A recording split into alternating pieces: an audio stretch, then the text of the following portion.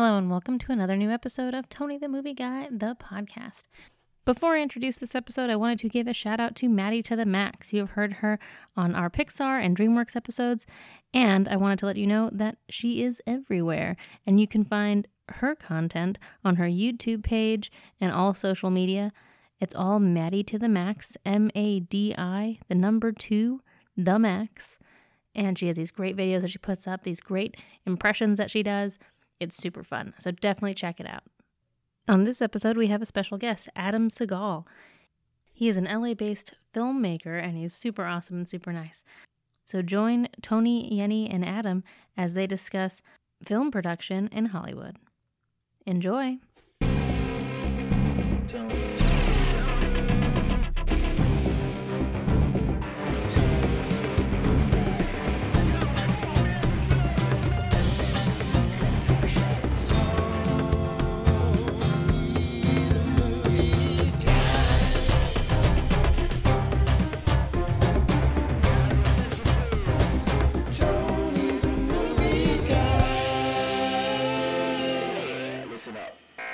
Hi guys, it's Tony the Movie Guy for another episode of Tony the Movie Guy, the podcast. And as always with me, Miss Money Annie. Miss Money Annie. Yay! Okay, we've got a cool guest with us this evening. This is going to be a fun episode. I met you a couple weeks ago, filmmaker Adam Sigal. Sure. Yeah, Your father that's perfect, isn't, man. So your father isn't Steven Seagal, but it is Steven Seagal. Yeah, he's Steven Seagal, but not Steven Seagal. Yes. Not the actor. Exactly. No. Douchebag, martial artist. He's... Yeah, I wish we could do a podcast just about Steven Seagal. Well, He's we'll. unbelievable. We'll swing back round to that. Yeah. So you're a filmmaker. Yes. You're a writer. You're a director. Something I truly respect, which is why I wanted to... Number one, your brother, Brian Sigal, is someone who follows the show. Sure. And, is really good on all the movie polls and stuff like that. So he brought up that you were a filmmaker living in LA, where we are. Mm-hmm. This is what I love about LA and all the connections. So he said, you're a total film buff.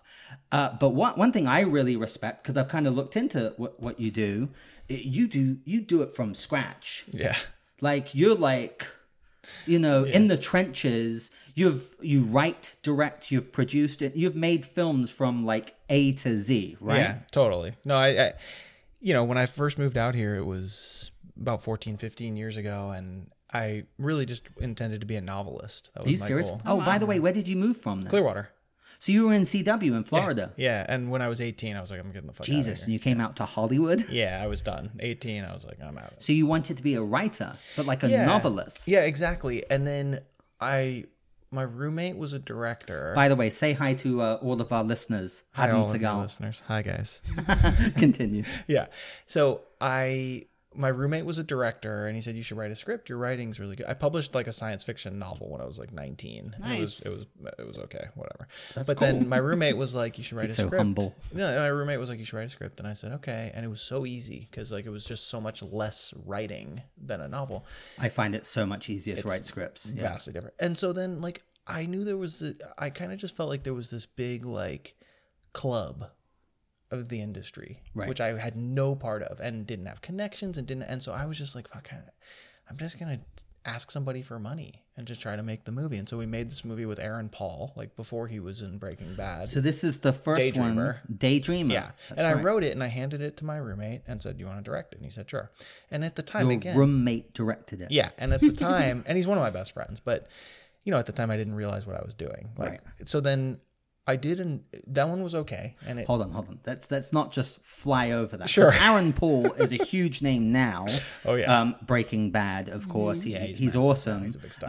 I actually met him when I went hiking. One of the rare times I went hiking in Runyon Canyon. That's amazing. Not long ago. The secret celebrity watch hike Yeah, where so you funny, meet yeah, people. We Yeah, like it's crazy. we bumped into him literally. Yeah. But how did you get Aaron Paul? Because he's actually been around for a while, acting for quite a while. He begged us for the role. Are you serious? Yeah, because he hadn't done anything. This was his first movie. And he was wow. friends with Brahman, and I'll never forget his That's the audition. director. Yeah, he came in and he auditioned, and he was good, and we liked him. And we had seen a lot of really shitty people for the lead. And then Aaron came in, and he was perfect. And then after he read, he was like, guys, like, just really, please consider me. Like, I really connect to this material. And you say that, all I can think of, science, bitch. Yeah, And I'm watching I know. BoJack Horseman right now. Have you seen that show? Yeah. He animates one of the voices and know. produces Oh, it. Yeah, no, It's he's a big crazy. star now. Oh, he's It's huge. crazy. Yeah, and yeah, this was like his first feature lead was ours, and I remember the Breaking Bad producers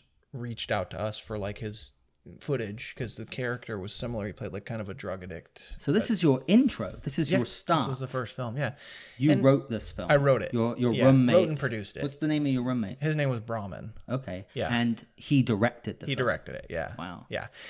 Yeah. And the female lead I recognized. That was Brahman's girlfriend at the time. Really? Wow. She was on Vampire Diaries. I Yeah. recognized her and several other things that I noticed. Yeah, it's funny. At the time when we made that movie, she was way bigger star than Aaron. Are you like, serious? yeah, she Yeah. was. Everybody knew She's pretty her. big. She was in a movie back then called John Tucker Must Die. Yep, I and remember she that. was- Oh God, my wife loves that movie. It's I awful. love that movie. But I was just doing a binge. went to the premiere. It was I was awesome. just doing a binge on all the Mission Impossible movies. Yeah. You know, Aaron Fallout was in one of Simulator. those, It's huge. Aaron Paul randomly shows up Yeah. in the third film as He does? Michelle Monaghan's Yeah. brother. Yeah. Oh. It's so funny. He did that like right after us, I think, or it was like simultaneously, or he had shot it. mid-2000s. Yeah, it was Yeah. 2006 that we did ours. 2007. That's crazy. Okay, Yeah. go on. This Yeah. is fascinating. So it turned out fine. I learned a ton on it. I mean, Right. first of all, we shot on film, which was a fucking nightmare. And, Right. I mean, we ran out of film, and it was like everything that could go wrong did. How did you And fund it? a rich guy that I knew. I mean, he literally cut a check, and I was kind of like, I don't know what to do with this. So we hired this film consultant. He helped us through a lot of the process. And then we made so many mistakes in the selling, and I learned a lot from it. Right. And so that helped me moving forward to the next projects. And like, I've definitely learned a ton with each one. And I really feel like my last two were done the right way, like with real crazy, money, man. real stars, you know, and I kind of learned the equation to actually get a film made and make it be successful out here. That's nuts. So you really hit the ground running. Yeah. Okay, Yeah. and so never look back. No, I mean, I really love writing. I mean, even more so than directing. I love directing, and I love film and directors, but I'm definitely a writer that got into directing. Like, I So found writing that, first and foremost is your 100%. passion. Yeah, and I found a lot of directors come from different worlds. They come from the film school world, where they want to just be a director, which is whatever. The cinematography world, where they are great with the visuals. Right, you're huge on Yeah, cinematography, right? but I You don't mentioned that. understand it. Like, so Right. my directing style is very much working with the actors, and like, because I have wrote the script and I understand the characters and I can really give them insight, but I don't know how to get a shot. Like, I have to really lean on my cinematographer I can describe what I want, but I have no fucking clue, even like generally how to get it. What a trippy feeling though, like so was that your first script? Yeah. Okay. And to write a script, I'm kind of jealous, right? Because I've written like a dozen scripts. But it's okay. I'm turning the movie guy now. I bring you movie news. Yeah. But to write a script and then actually see those characters, those Yeah. words brought from page into reality. That's in a always film. surreal. Yeah, that's really. It's even weirder to see them like acting them. Right. You know, like because you do the And reads Aaron and Paul acting them. yeah. Well, and again at the time he was just a friend. I know, Like it's it so was more. funny. It was much more surreal. The most surreal it's ever been was on my last film with Tom Berenger. Which we're gonna get to. I yeah, know. just because it was funny because he's like this guy I've seen in a million fucking things. Platoon, man. Yeah, Yeah. yeah. But it's always surreal. And it's always surreal too. Because like you do the read throughs and stuff. And so they read them. But then when you see them really acting and getting emotional with your writing, that's strange and cool. That's amazing. Yeah. Okay, so how did it progress from there? I like the way this is going fluidly. Yeah. So I did two more very small movies after that. Which ones were those? So I did one called A Voice in the Dark, which I don't even want to talk about because it was such a fucking catastrophe. You dear. wrote that. Yeah, I wrote that one and I handed it off to a director who was very wrong for the material, and it was a train wreck. And we did it for like 60 grand and we never finished it. And after that, that was the one where I said, you know what? I need to direct these. And I said, I don't know how to direct, but like, So why did you come to that decision? Because- Again, I'm fascinated with you as a filmmaker, how you've kind of taken on all the hats. the reason for that is so the odds of finding an amazing director at the level that I was at, which was the bottom, who's perfect for my material, were so infinitesimally small. Like, that I would rather them just be me. Like, if it's going to be a catastrophe, let it be mine. At that least actually it's makes mine. sense. Yeah, like, I could get incredibly lucky and like find some fucking brilliant director who totally vibes with my work, but the odds are against it. And twice it didn't happen. So you didn't have Spielberg lining up. So you were like, why didn't I just take this on and do it? And so it was like, at least let me give it a shot. And I really enjoyed it. And so the first one I directed was called The Two Dogs. And again, we did it for like $75,000. And it was another lesson, which was it's so hard to finish a movie for that low of a budget. And so that one we actually still are finishing. And that was 5 years ago. Like, so it's not released yet? No, it's not. No, that one was still getting done. What kind of genre is it? So that movie, the brief pitch was, it was about a little girl. She was like, I think I wrote her as like 12 or 13. And she was in a really bad situation at home where she was being like sexually abused by her stepdad. Yeah, you write like dark material. Always. But Trippy so what material. this was about was, this was the little angel and devil that you see sitting on people's shoulders. From Animal House. Yeah, they were real people, and they were sitting in a room, and they were trying to influence this girl. They're watching her life on like a screen and trying to influence her in opposite directions.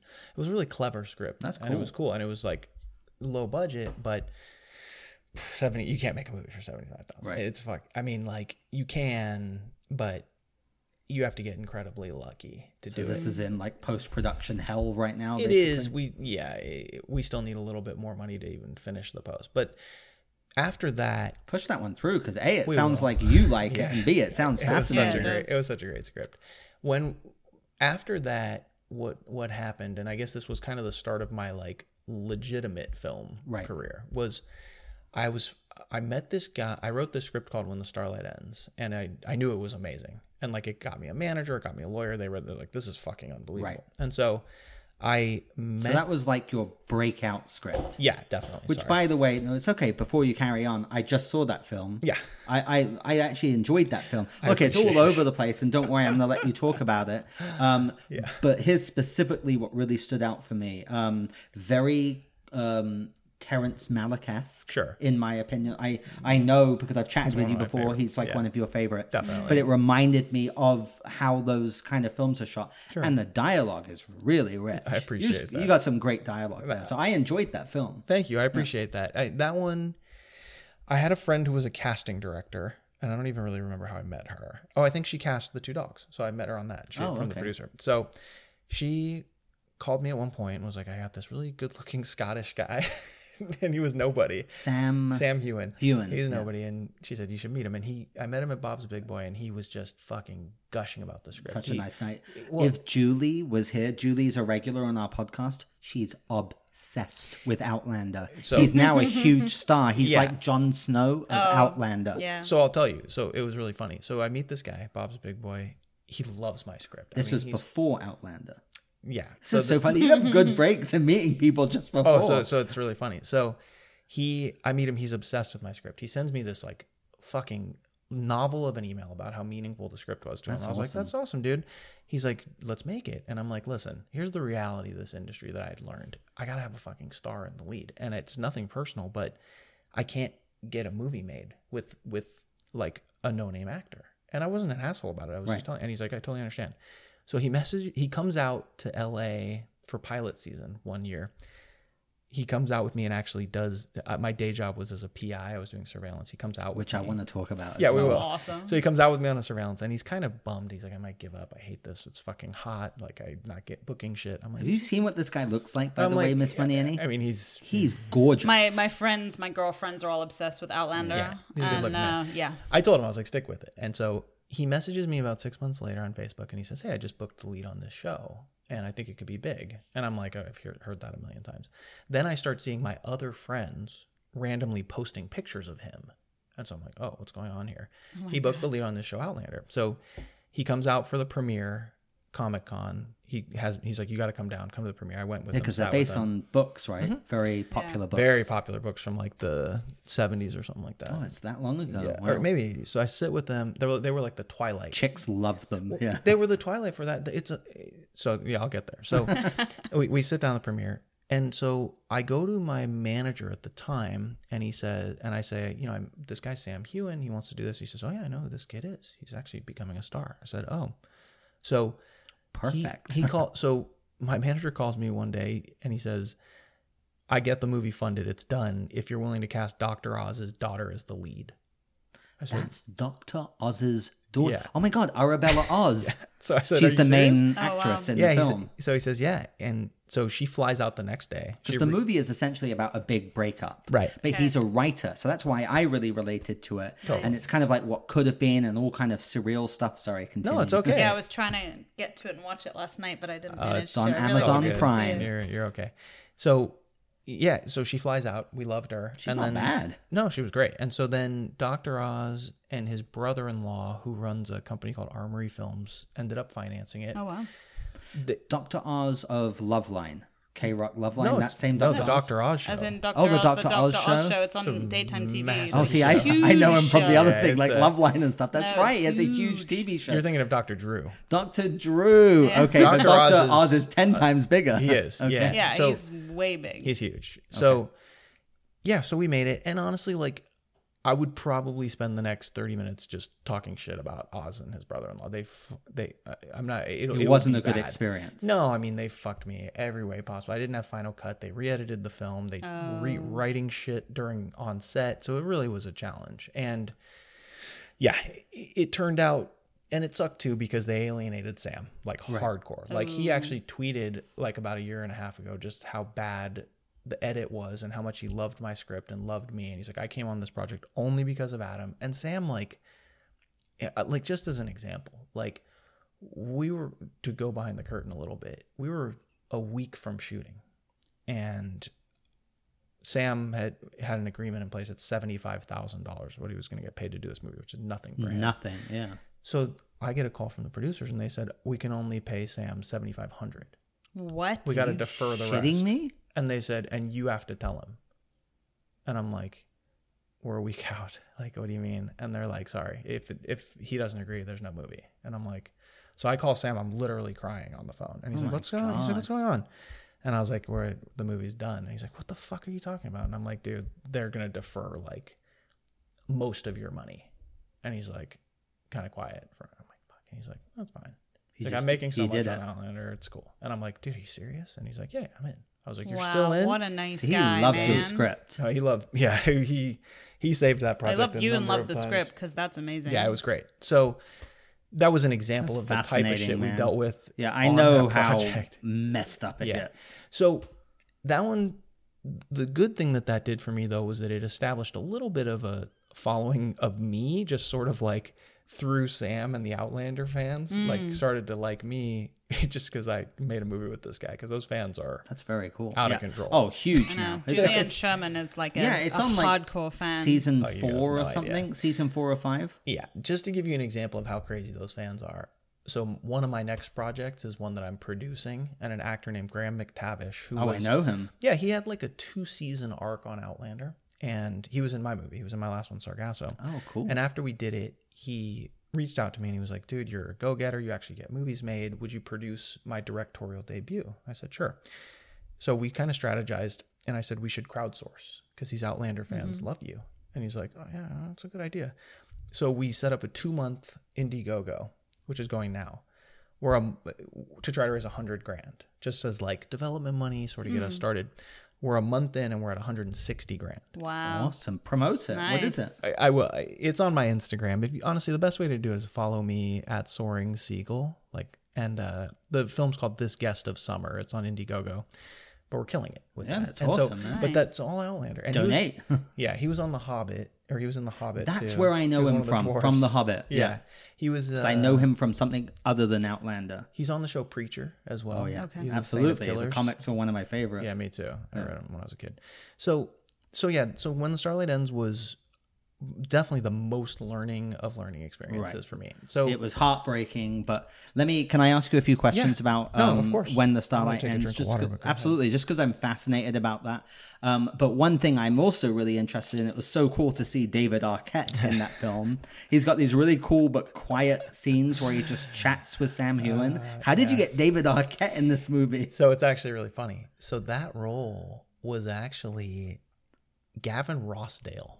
Are you Bush? serious? Yeah. And so Gavin and I had That's so random. my He's manager done a few films. Yeah, I know. my manager knew him. I'd sat down with him. We'd rehearsed. He loved the script. He's like, I love this, man. Do you live like right on Hollywood Boulevard? No, not at all. You got great connection. He texts me, I want to say like 2 or 3 days before production. And he says, hey, man, I'm having some really big personal problems. I got to back out. Oh, this is like Unbeknownst to me, he was getting a divorce. Oh, this is Oh. the I breakup had no from idea. Gwen Stefani. But I'm oh like, my god. and I'm like, Shoot. Gavin, dude, like we're going to production. We've rehearsed. Like you can't do this. And he's like, no, I'm sorry, man. I'll make it up to you. I was like, you fucking asshole. So he backs out. So I call my manager desperately, and I'm just like, dude, we need it. So, and my manager happens to be really good friends with Arquette. He was like in his wedding. And he's like, what that's about so Arquette? funny. And Arquette was. He was interesting on set. Was he funny? He's very quirky, that guy, right?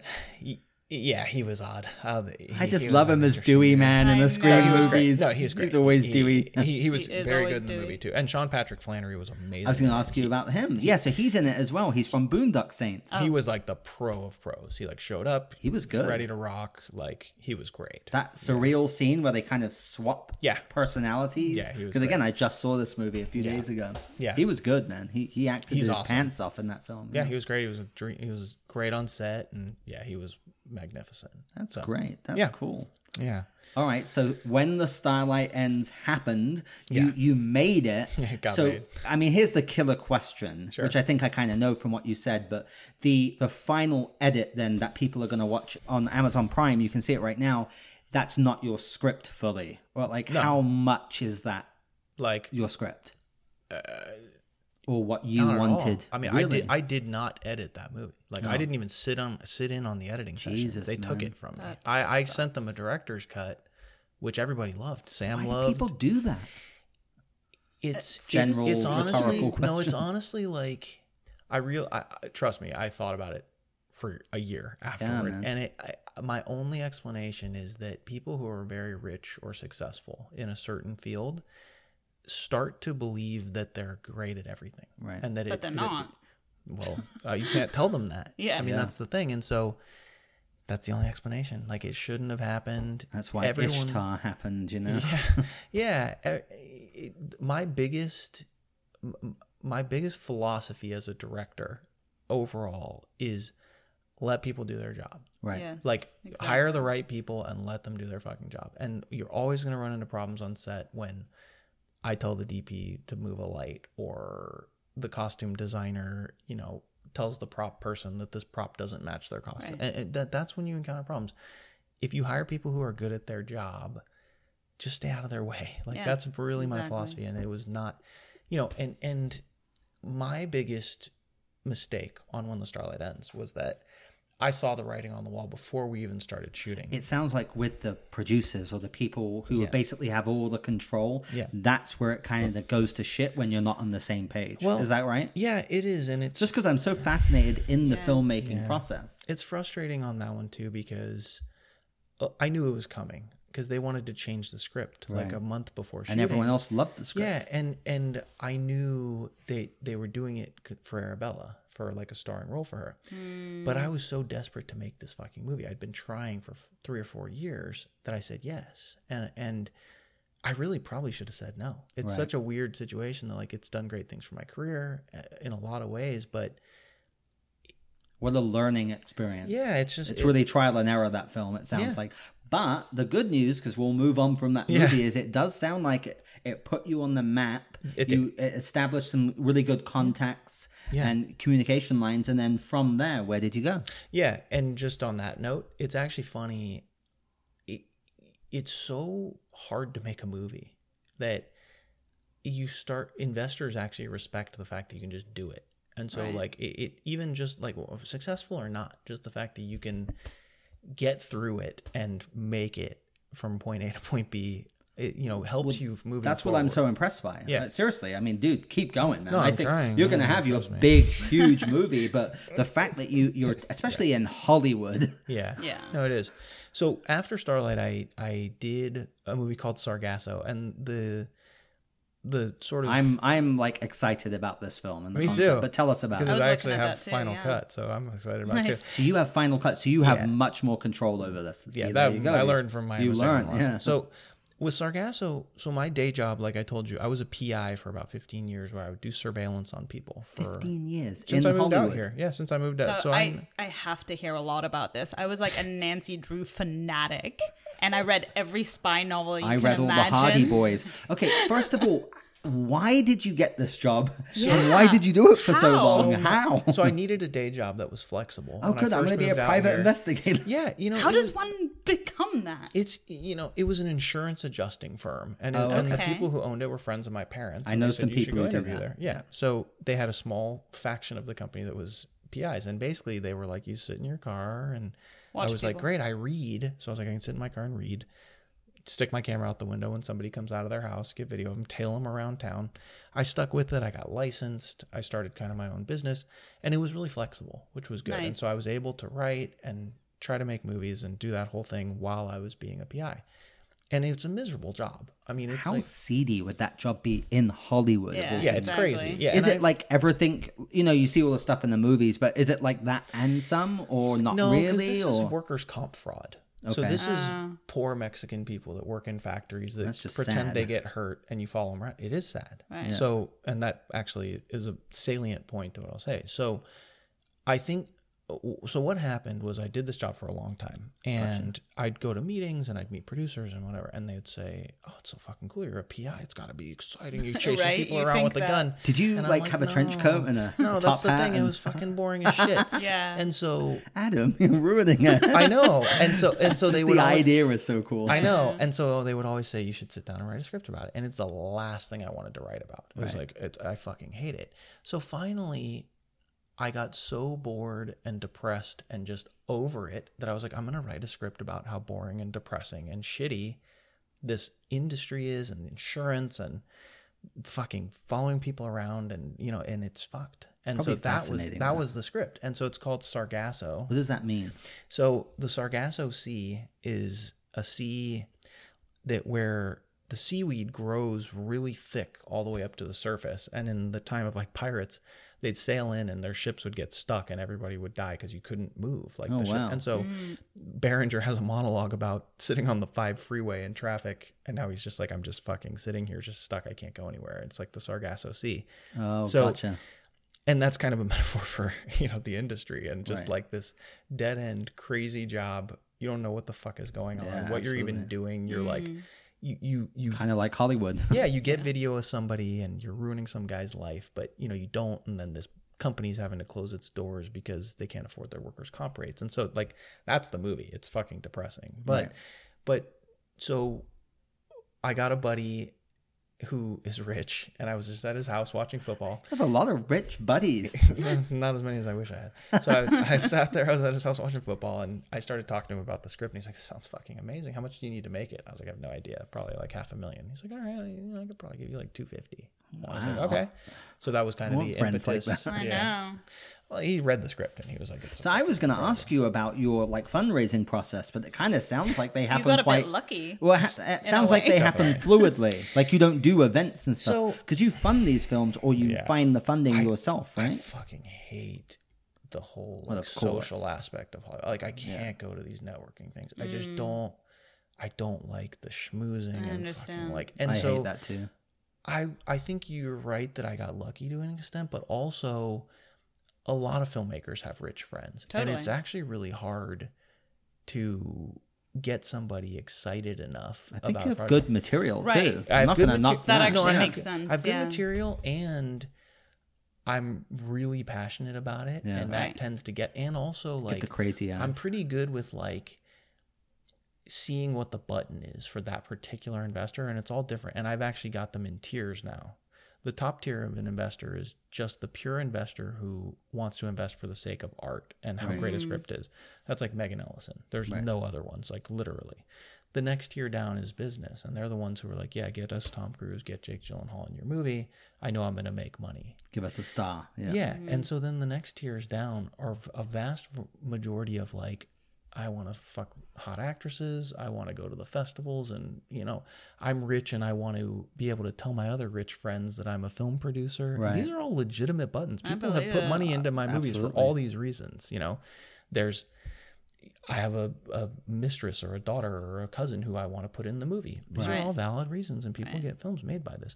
I So these believe are so the trick is seeing what that button is, getting it, and deciding whether you're willing to push it, and then pushing it. Yeah, and also, as you said, just really having the passion for it. Right. Material and the passion are number one. Right. And there's a very common thing in Hollywood of like, oh, I'm so great, but I don't have the opportunity. And, I like, there's so many ultra talented people that never get a chance. It's not, in my opinion, entirely true. Right. I think there's a lot of people who think they're incredibly talented and don't have an opportunity. True, great material gets where it needs to be. It does. And a lot of shit does too. And that's the confusing part. But those are the guys who are just really good at pitching and Takes persistence and Yeah. actually continuing after you've been kicked down and No just question. carrying on and learning the hard way. I Yeah. mean, it sounds like you really learned the hard way. No, I definitely do. Persistence is the number one thing too. Yeah. I mean, above all, like that's the only, like, talent is here and then persistence is a half inch above it. They're close, but persistence is the number one. And like anyone I've ever worked with will tell you that I'm the most persistent person when it comes to my shit and getting it made. I've fucking been kicked in the nuts so many times. That's You have no admirable. idea. All right, so you're at your rich friend's house watching football, and then Tony Christopoulos, isn't it? So he was like, I dig the story. Let me read the script. He reads the script. He's like, this is fucking great. How much do you need? We went into it. So I approached Sargasso a little differently than Starlight as well, which was I learned by having Sam in my movie that you're almost a criminal if you're making a movie without a star in it. right, In this industry, I mean, you're gonna lose your that investors' makes money. sense. Period. Yeah, and totally.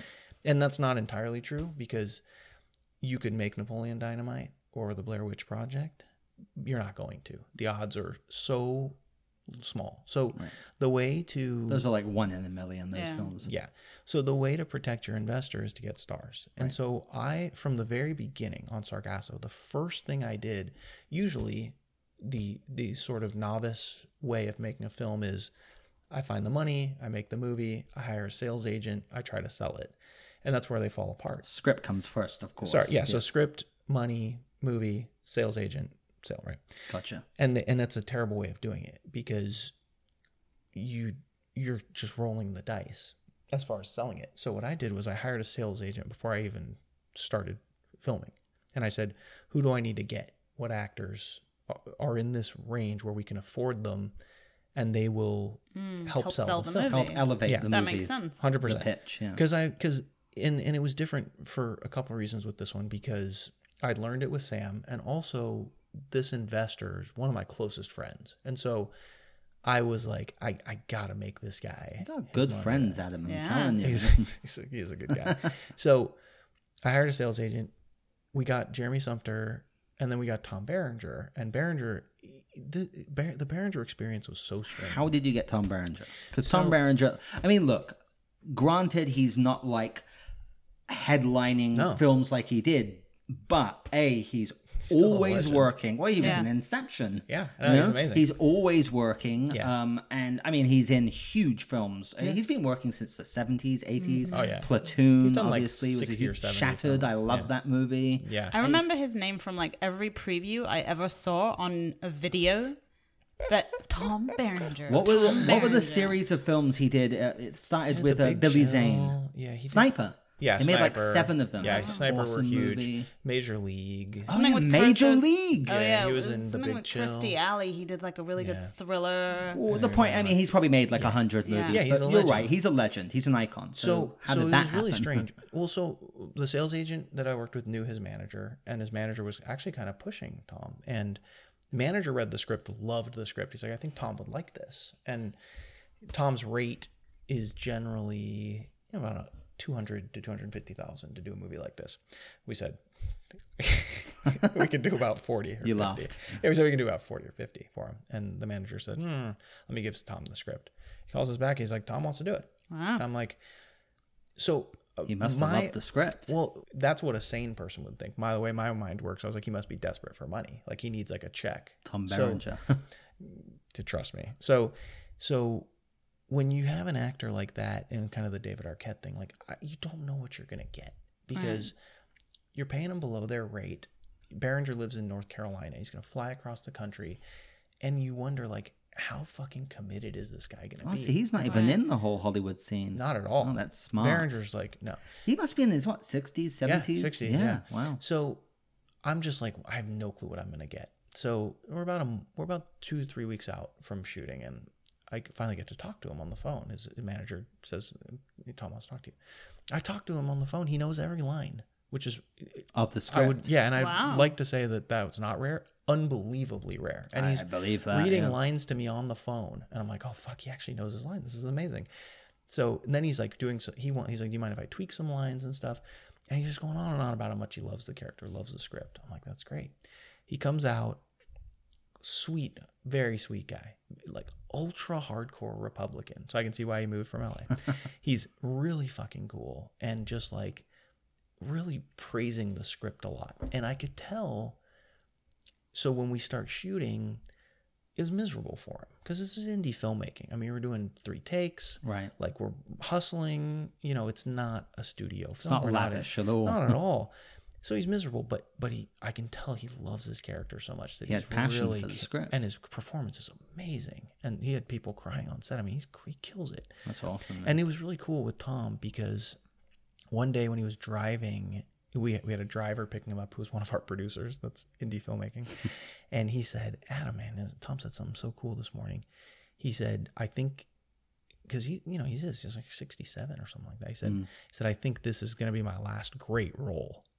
Wow. This movie. And I was like, that's amazing for awesome, a guy man. who's fucking had like, who's done 50, 60 movies and is just Many like a iconic legend. ones. Oh yeah. And his stories, I mean, he talked about working with Oliver Stone and just like, Chris Nolan, and it was cool. And then he sent me this really sweet text. I posted it on my Instagram where he was kind of praising the script, and he said, I think you're our next Tennessee Williams. I was like, okay, man, thank you. What an acknowledgement to you, though, That man. was nice from That's Berenger. awesome. I was And like, also, this shows amazing. you continuing after, where the Starlight ends. Yeah. Yeah. No, Talk about totally. persistence, man. No, 100%. And so Sargasso, Good old Berenger, man. he's the man. I love the guy. And so, and our cast was great because it was Tom Berenger, it was Jeremy Sumpter, who. I know that name. Fill So me in. Sumpter, it's funny. I didn't know. I kind of peripherally knew who he was. His biggest role, strangely enough, was about.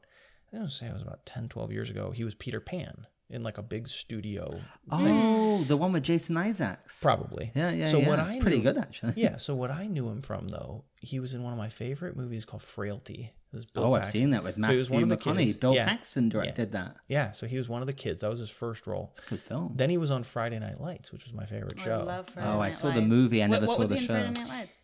He was the kid with the rich dad who kind of muscles him to be quarterback. He had like a 2 or 3 season arc on that. Yeah. And so I was like, this kid's in one of my favorite movies, one of my favorite shows.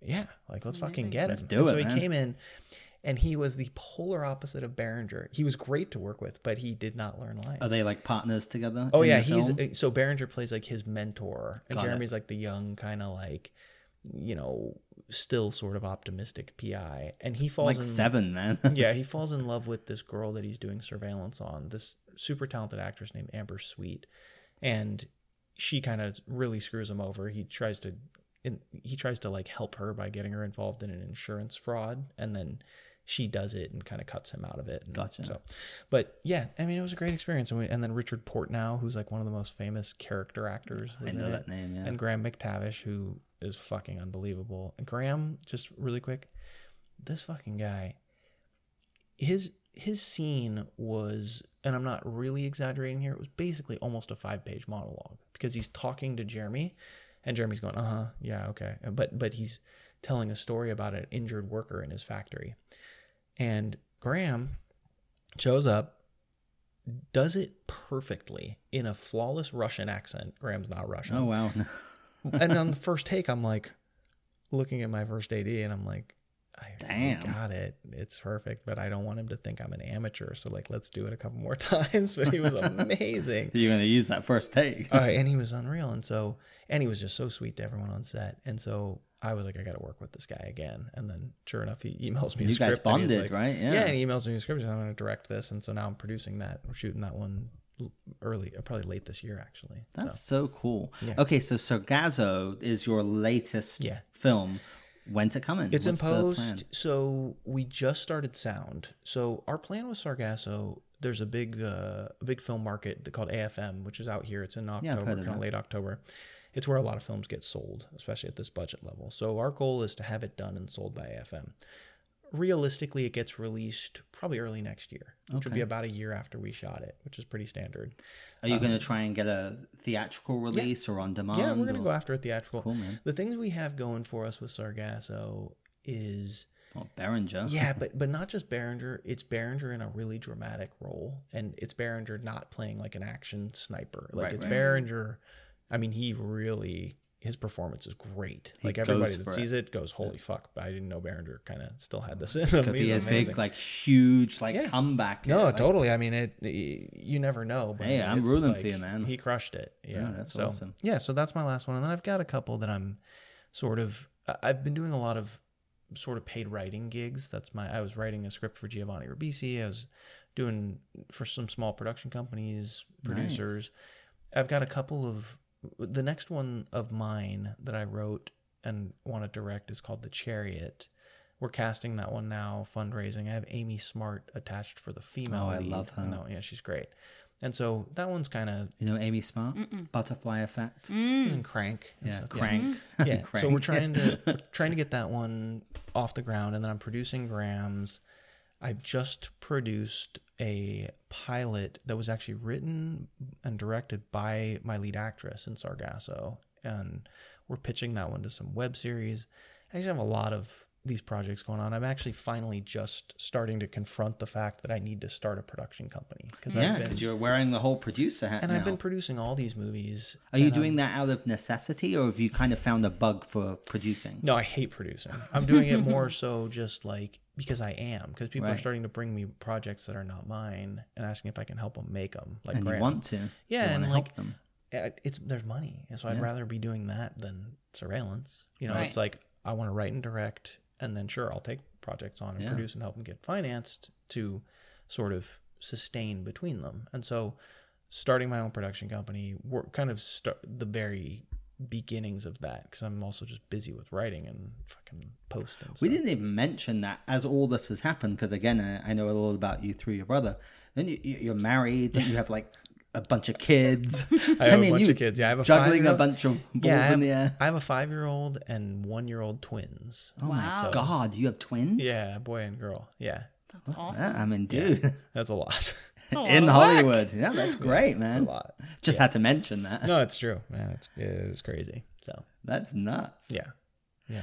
Okay, so I want to kind of get a concept here, just of where you kind of consider you're going, like 10 years down the road, because you wear so many hats. What's your real kind of goal or aspiration? Is it as a writer, or like what are you looking for? No, it's writer director now at this point. I want to, my biggest mission statement, and I was actually just thinking about this the other day because I have this guy who wanted to possibly like invest in my production company, and he was kind of like, what's your sort of goal for the company? Right.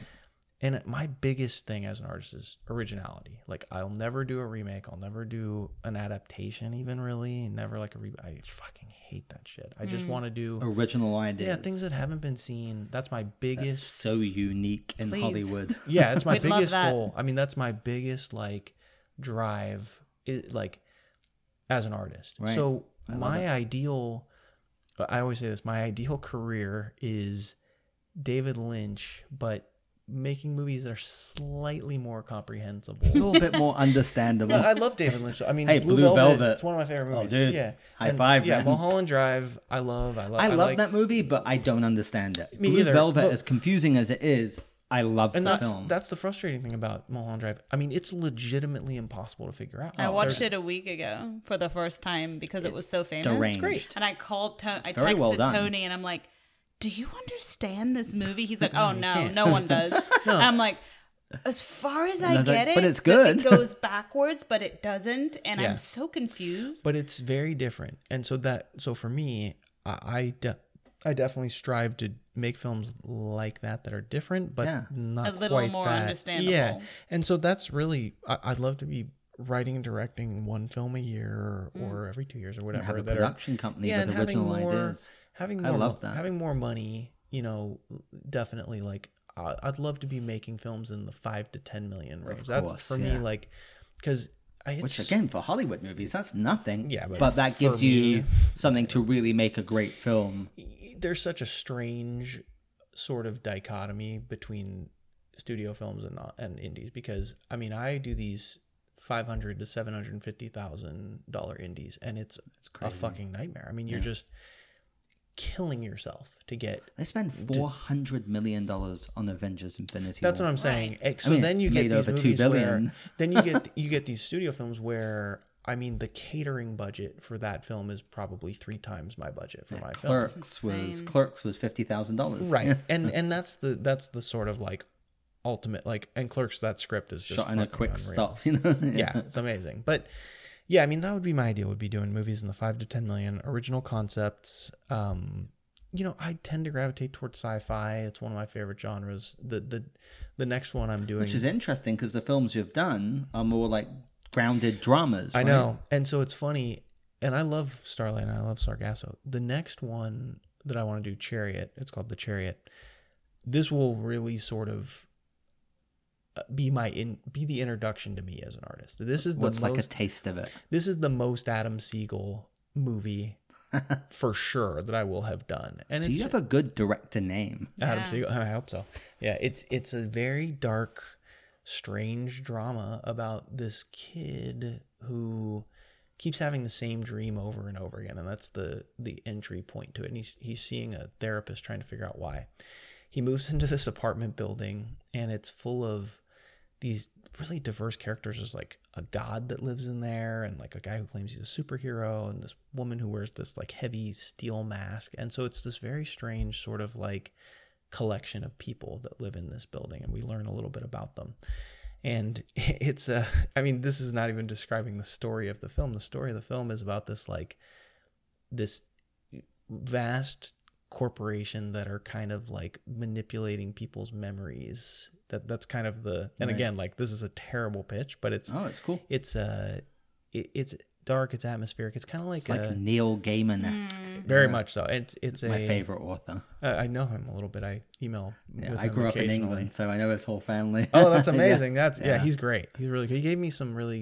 He gave me kind words when I was just starting. He read some of my stuff, and he's like, "Stick with it, man. It's not terrible." I I'm was like, telling "Thank you, man, so you much." got good contacts. Good You're He man. told me. blessed. He told me I don't suck. And I was like, "Oh fuck, I'll take it." That's amazing. Yeah, this one is like it's like, I compare it, it's like Barton Fink and Jacob's Ladder. Oh, I love Jacob's Ladder. Barton Fink, I'm not a fan of. Oh my god, what's wrong with you? That Come on, fucking come movie is on. amazing. You're in the minority. There is definitely No a way. group of That people movie who like love won that movie. Sundance. I mean, it was Oh, like, sorry. I'm thinking of Baron Munchausen. oh, that movie's Yeah. amazing too. No, But Barton Fink Barton is with, Fink is with Goodman and Turturro. It's one of the Turturro, first, John Turturro, Yeah, one it's of the the first Coen brothers. One of the first Coen. Fantastic film. It's sorry. amazing. Yeah, with John Goodman running down the hallway. Yeah, Yeah, like no, the I devil. love that movie. Yeah, Baron Munchausen, I could see. That is quite a diverse movie. I love Terry Gilliam. Yeah. Like, I love him. He's amazing. He's one of the Monty Python guys. Yeah, and he did 12 Monkeys. Monkeys. He did. Yeah. Yeah, he did Brazil. I mean, he's a legend. But Baron Munchausen's definitely Out way there. strange No, one. Barton Fink is Barton Fink's great. fantastic. Yeah. So it's like a Barton I Fink stand meets corrected. Jacob's Ladder. Jacob's Ladder. Have you seen that film? It's, Tim Robbins. That is a messed up fucking Yeah, it's movie, a fucking man. scary movie. Crazy ass twist. I like those. I like those. Yeah. Yeah, it's about this guy Psychological. who goes to Vietnam and they experiment on the soldiers there, Oh, wow. and it fucks him up. Like, he comes back and he's like has all these horrifying visions, and it has a really great twist at the end. Awesome Yeah, twist. It's Yeah. great.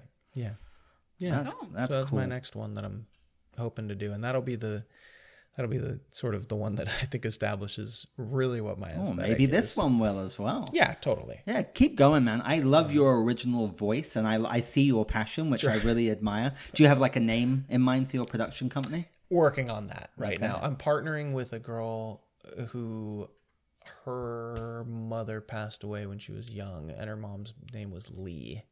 And my oldest daughter, Pixie, her middle name's Ren, W-R-E-N. So we were thinking about Ren Lee. That was kind of our possible, but it's not final yet. We're still working on it. Oh, that's awesome. Yeah. Cool.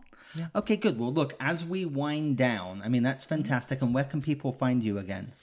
Mostly on Instagram. That's the one I'm the most active on. And I post behind the scenes and I post, updates and stuff like that. And that's just Adam Sigal. You can search by name. Yeah, it's my tag is Soaring Sigal, like SOARINGSIGAL. I post stills from my movies. I post a lot of pictures of my kids, but I post behind the scenes and updates. And I'm on Twitter, but I'm not active. I'm on Facebook, but I fucking hate Facebook and I don't use it much. But so yeah, Instagram's the easiest way to find All right, very cool. Well, look, I wouldn't be Tony the Movie Guy. It would be remiss of me not to talk about movies. No, that's my favorite thing. So, and I love how we just kind of fluidly went into your career kind of over a chronological sequence, which again, I actually found fascinating. That's why I was like, you know what? Actually, I'm going to take a deep dive into this because you're just one of these aspiring filmmakers, people who's actually taken it from A to Z. Sure. Which I'm telling you, man, it's A, fascinating, and B, it's super impressive. Because I've seen hundreds of friends and other people crash and burn. Especially to other people in the industry who want to make it in various forms. That's a great point. Any advice because a lot of people who listen to the podcast are aspiring writers, directors, producers, actors. Any advice you want to give them on this process? Yeah, I mean, I could do 3 of these podcasts on advice. There's a lot of You're welcome. There's a lot of individual things I can tell you, like tips for actually how to get a film made. As far as overall philosophy, she touched on it before. Persistence is the number one thing. You've got to have an insane amount of belief in yourself, and which you really do. I can see that. Integrity, having your integrity. Mine's actually too bad. Like I actually, when somebody doesn't like my work, I see it as a reflection of how awful they are. Like I find them unintelligent. I'm like, you didn't like my script. I bet you Tarantino does too. Yeah, it's awful. But it takes somewhere near that level of fanaticism to be able to withstand the amount of bullshit you're gonna deal with. Other than that, I mean, this may not be good advice, but I would say try to do something original. Don't fucking see a movie and go, I want to make something like this. Don't do that. Don't see a movie and go, I want to make something different than this. Please. I have so many friends who go, oh, did you see A Quiet Place? Let's make a movie where they don't talk. And I'm like, no, go fuck yourself. They just did find that. Something else. Go fucking. He created that. Work in a McDonald's, please. Don't.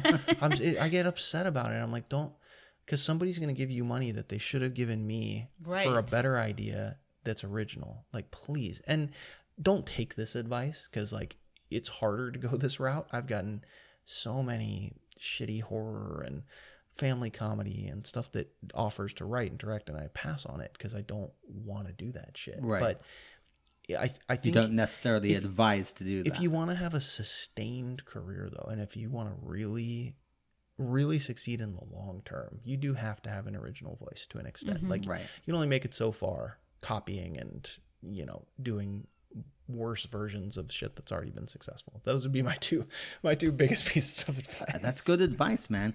Persistence, I think, is a huge point. 100%. Yeah.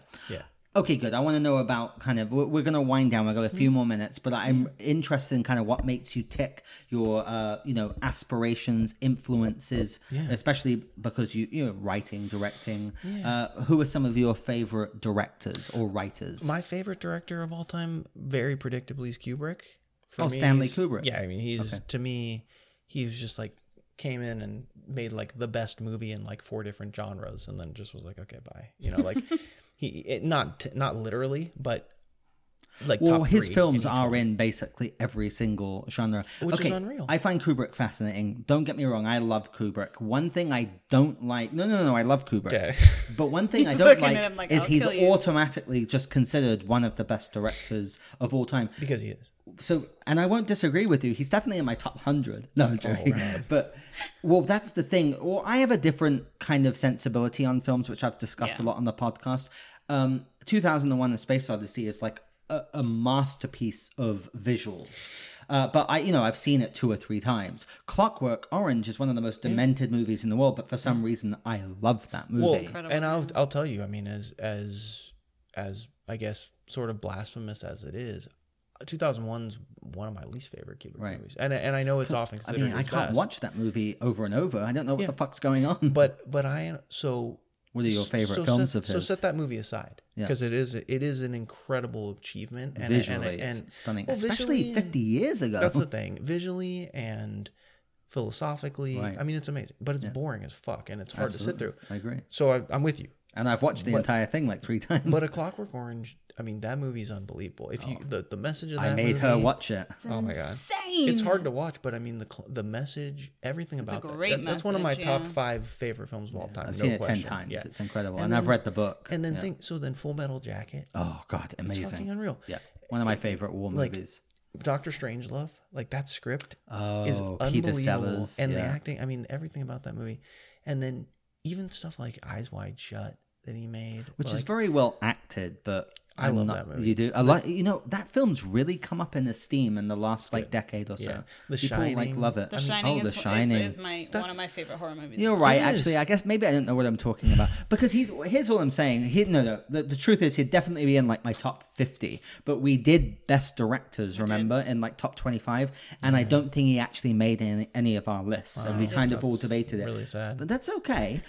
But a lot of the reason it's funny because you just rattled off some of my favorite, like Full Metal Jacket, The Shining, and Clockwork Orange are films I love. But so you have to consider, though, that's one fucking guy doing those movies. And that's so why, different. Like... He did. He kind of took every genre and excelled It's impossible. It's impossible what he did. And that's why, for me, he's the number one. Because I look at somebody in like Scorsese, who's probably would be in my top 5. Yeah, he's definitely in my top 5. But he's not diverse. Right.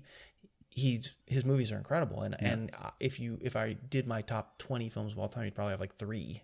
Taxi Driver is one of my favorite movies ever. I love it. Yeah. But you like gritty stuff, man. Yeah, but he's not close to the diversity of Kubrick. He couldn't do what Kubrick did. Even Spielberg, who I also love Spielberg. Schindler's List is one of my favorite movies. Spielberg's amazing. But again, he's my number one. Well, see, look, you're a director, so you look at skill, you look at art and stuff as well, which I see, and I respect that. I feel like it's almost become trendy to hate on Spielberg. He's a master. He's a god. And for me, it's like the Coen brothers are actually up there for me. I like them. I don't love them. For me, well, because everyone loved No Country for Old Men, and I guess you did too. And this is one of my least favorite ones. This is the 2001 thing. So, Fargo, a masterpiece. This is very similar to Kubrick in 2001. No Country for Old Men's great. I like it, but I also think a lot of people said it was great to each other and acknowledged that it was great. For me, The Big Lebowski is the greatest comedy ever made. Big Lebowski. It's brilliant. Fargo. Incredible. I'm blanking. Raising Arizona. Raising Arizona. Oh, Brother, Where Art Thou? It's great. Raising Arizona was one of the movies that made me want to write scripts, because I loved novels, but that script, I mean, it's Holly Hunter, right, and Nicolas Cage. Even like Blood Simple, and I mean everything they do. What's the one I saw a few months ago? It's a gangster film. It was fantastic. Oh, Miller's Crossing. I mean, that movie's one of that's like The Godfather. It's fucking unreal. Fantastic. And so if you set No Country aside and you look at Miller's Crossing and Raising Arizona and Fargo, which is like Fargo's fucking. I just watched that again over the weekend. Yeah. And even like they did a remake of True Grit with Jeff Bridges, which was really good. I liked it Jeff a lot. Bridges, Matt Damon. It's way better than the original. I'm sorry. Way better. Blasphemy. Inside Llewyn Davis. Like, I mean, they're amazing, and they kind of just they create these characters that are so great. And they're what was up that there other for film? me. The Hudsucker Proxy? It was actually Amazing. okay. Yeah, that's great. It started really good, then it kind of got bizarre. weird. Yeah, but no, and Barton Fink. Yeah, that was another one. Like they're up there for me. They're top 10 for me for sure. And I, Malick is one of them for me, just because The Thin Red Line is my favorite movie of all time. I watched The Thin Red Line in the theater, and that was a transcendent experience for me. That film blew my mind. Have you ever seen that? The Thin It's Red a Line. war film, but it's war. it's like a poetic movie. It's a very Sean different- Penn, Jim Caviezel. Actually, I know everyone's in lots that of people movie. that adore it. Well, John Travolta's in that, George Clooney, Everybody's John in it. Cusack. It's got like a cast of like 50 people. It's about 3 hours long. Yeah, he tried to release like a 6-hour cut. Which Yeah. war is it again? He's so crazy. World War II. It's 2. Yeah, It's a beautiful film. you're alienating a lot of great films I if know. you say you want Okay, war so movies. having said that, recently Tony slapped me around, and I started watching. I hadn't seen Saving Private Ryan. It's a great one. I hadn't seen. I started just watching my list of war movies. But the Sure. Thin Red Line is up there with Saving Private Ryan, which is like yeah, my and they were all-time released great. the same year. It's just unreal. He wanted to do a 6-hour cut. Yeah, You have I mean, to Malick respect is Terrence Malick. a nutcase. Yeah. Okay, well, let's talk about Malick for 1 minute because we're winding down, but I like this.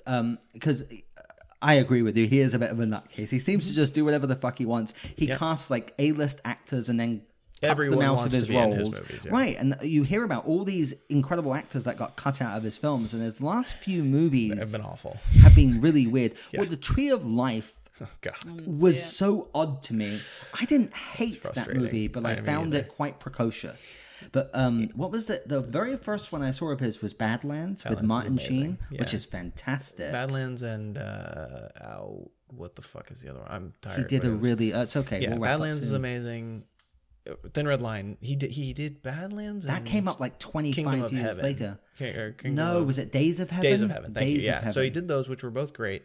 Then he And he didn't make a movie for 25 years. Yeah. Wow. And then he did the Thin Red Line, which was Which a is a masterpiece. And then he masterpiece. did the New World, which is With actually Colin like Farrell. almost as good as the Thin good Red Line. That movie. movie's fucking amazing. I Really? like The little, that. I don't think I even saw the that. little movie. girl who plays Pocahontas in it is Yeah. like unreal. And I then saw that. I liked it. he did those two, and those were what kind of cemented him for me. Right. And then he did Tree of Life, which It was so it divisive. was great. There were a lot of great things. I hate Sean Penn. I can't even Oh, watch him really? act. He's so bad to I'm me. wow. not a fan either. No, it's Oh, I love fucking Sean so Penn. bad. And but so that's okay. everything he did in that movie, I was rolling my eyes. And then there's this like, He's terrible in it's that got to movie. be like a though.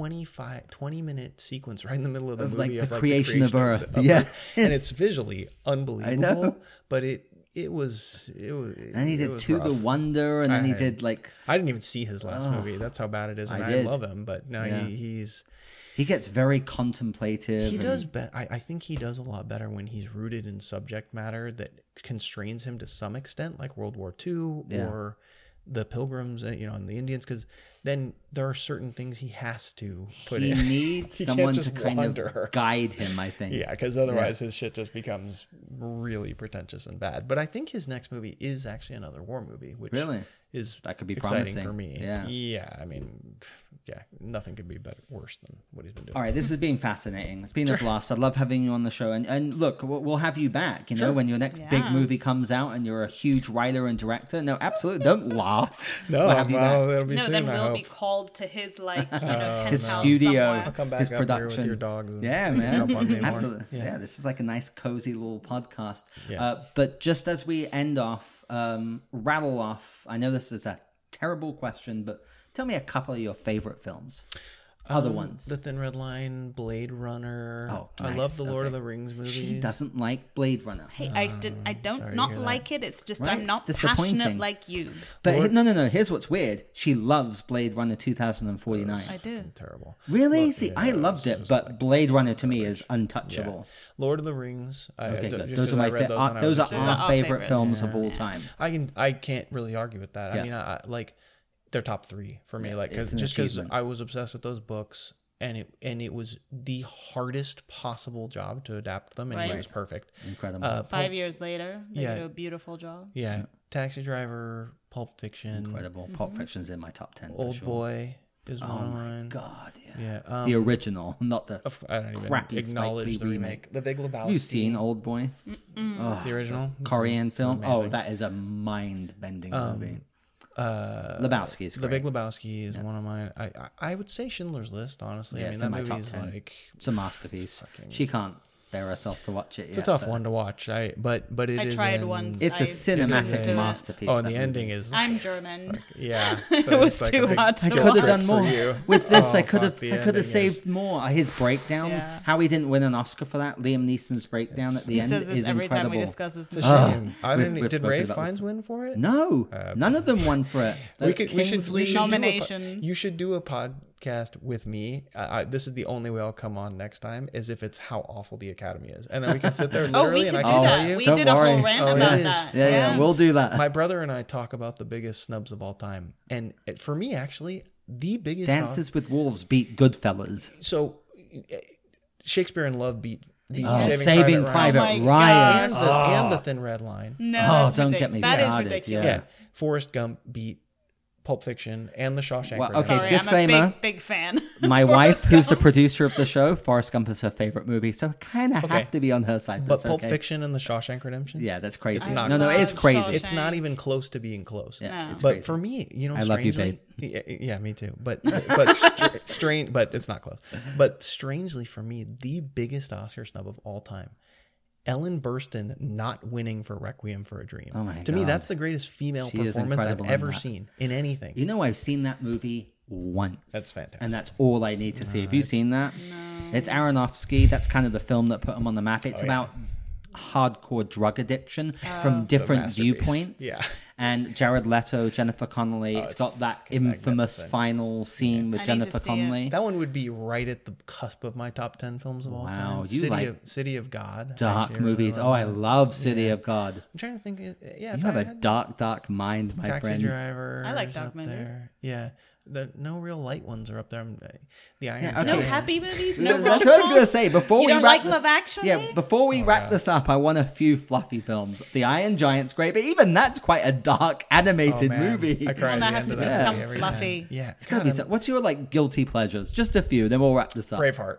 That's That's not a not guilty guilty pleasure. That movie is devastating. It's So bad. heartbreaking. It's so corny, but I love it. But it's heartbreaking. That's not. Last I cried Weekend. through that. I like that. Dude, movie. no, These are all He doesn't sad. understand. These are epics. Okay, We're talking so about like a fluffy, fluffy, like Police rom-coms. Academy or Dumb Forgetting and Sarah Dumber. Okay, It's good. like- I mean, I love comedies. Like you Dumb know, and Dumber is one of my classics. What Oh, are some yeah, of your three of your top favorite comedies? And then we'll I end. know my top favorite. He said Braveheart when I I, know my said top- light He and did have fluffy. Big Lebowski. That's pretty lighthearted. Yeah, but that's even my top three comedies. Go. Very distinct. The Big Lebowski, Okay. Fletch, Oh, I love Fletch. and Dumb Chevy and Dumber. Chase. Those are my three. Okay, and good. then it's We like can deal with Borat, Office Space, Borat. Clerks. Those are like the other ones. Borat. I mean, It's a genius. Have you seen his new show? yeah, it's fantastic. What is America? Yeah, it's it's uncomfortably He's amazing. fantastic. He's the greatest comedian on earth right now. I don't know how he's getting Yeah. away with this. He He's had like amazing. Mike Pence and Yeah, like I know. you know He got- top like politicians on the show. Really?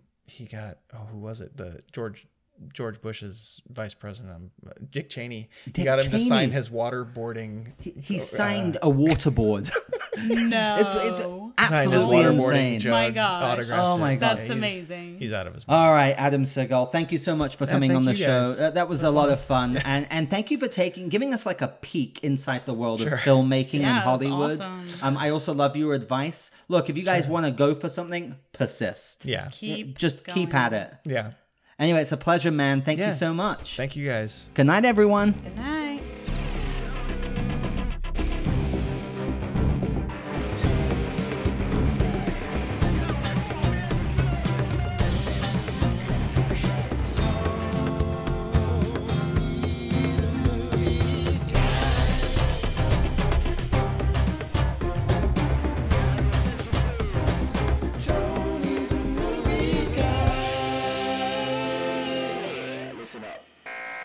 Thanks again for listening to another new episode of Tony the Movie Guy, the podcast. As always, please follow us on all of our social media, Facebook, Twitter, and Instagram at Tony the Movie Guy. Feel free to email us anytime with suggestions for new episodes. We'd love to hear your feedback as well at TonyTheMovieGuyPodcast@gmail.com. Check out our website for everything new with Tony the Movie Guy, TonyTheMovieGuy.com. And also, don't forget to rate and review the podcast. We would really appreciate it. 5 stars helps us reach more people, which we would love to do. And also, you can find us on Patreon, and we have a GoFundMe. So the links will be in the show notes below. If you love the podcast, we would love your support. Bye-bye.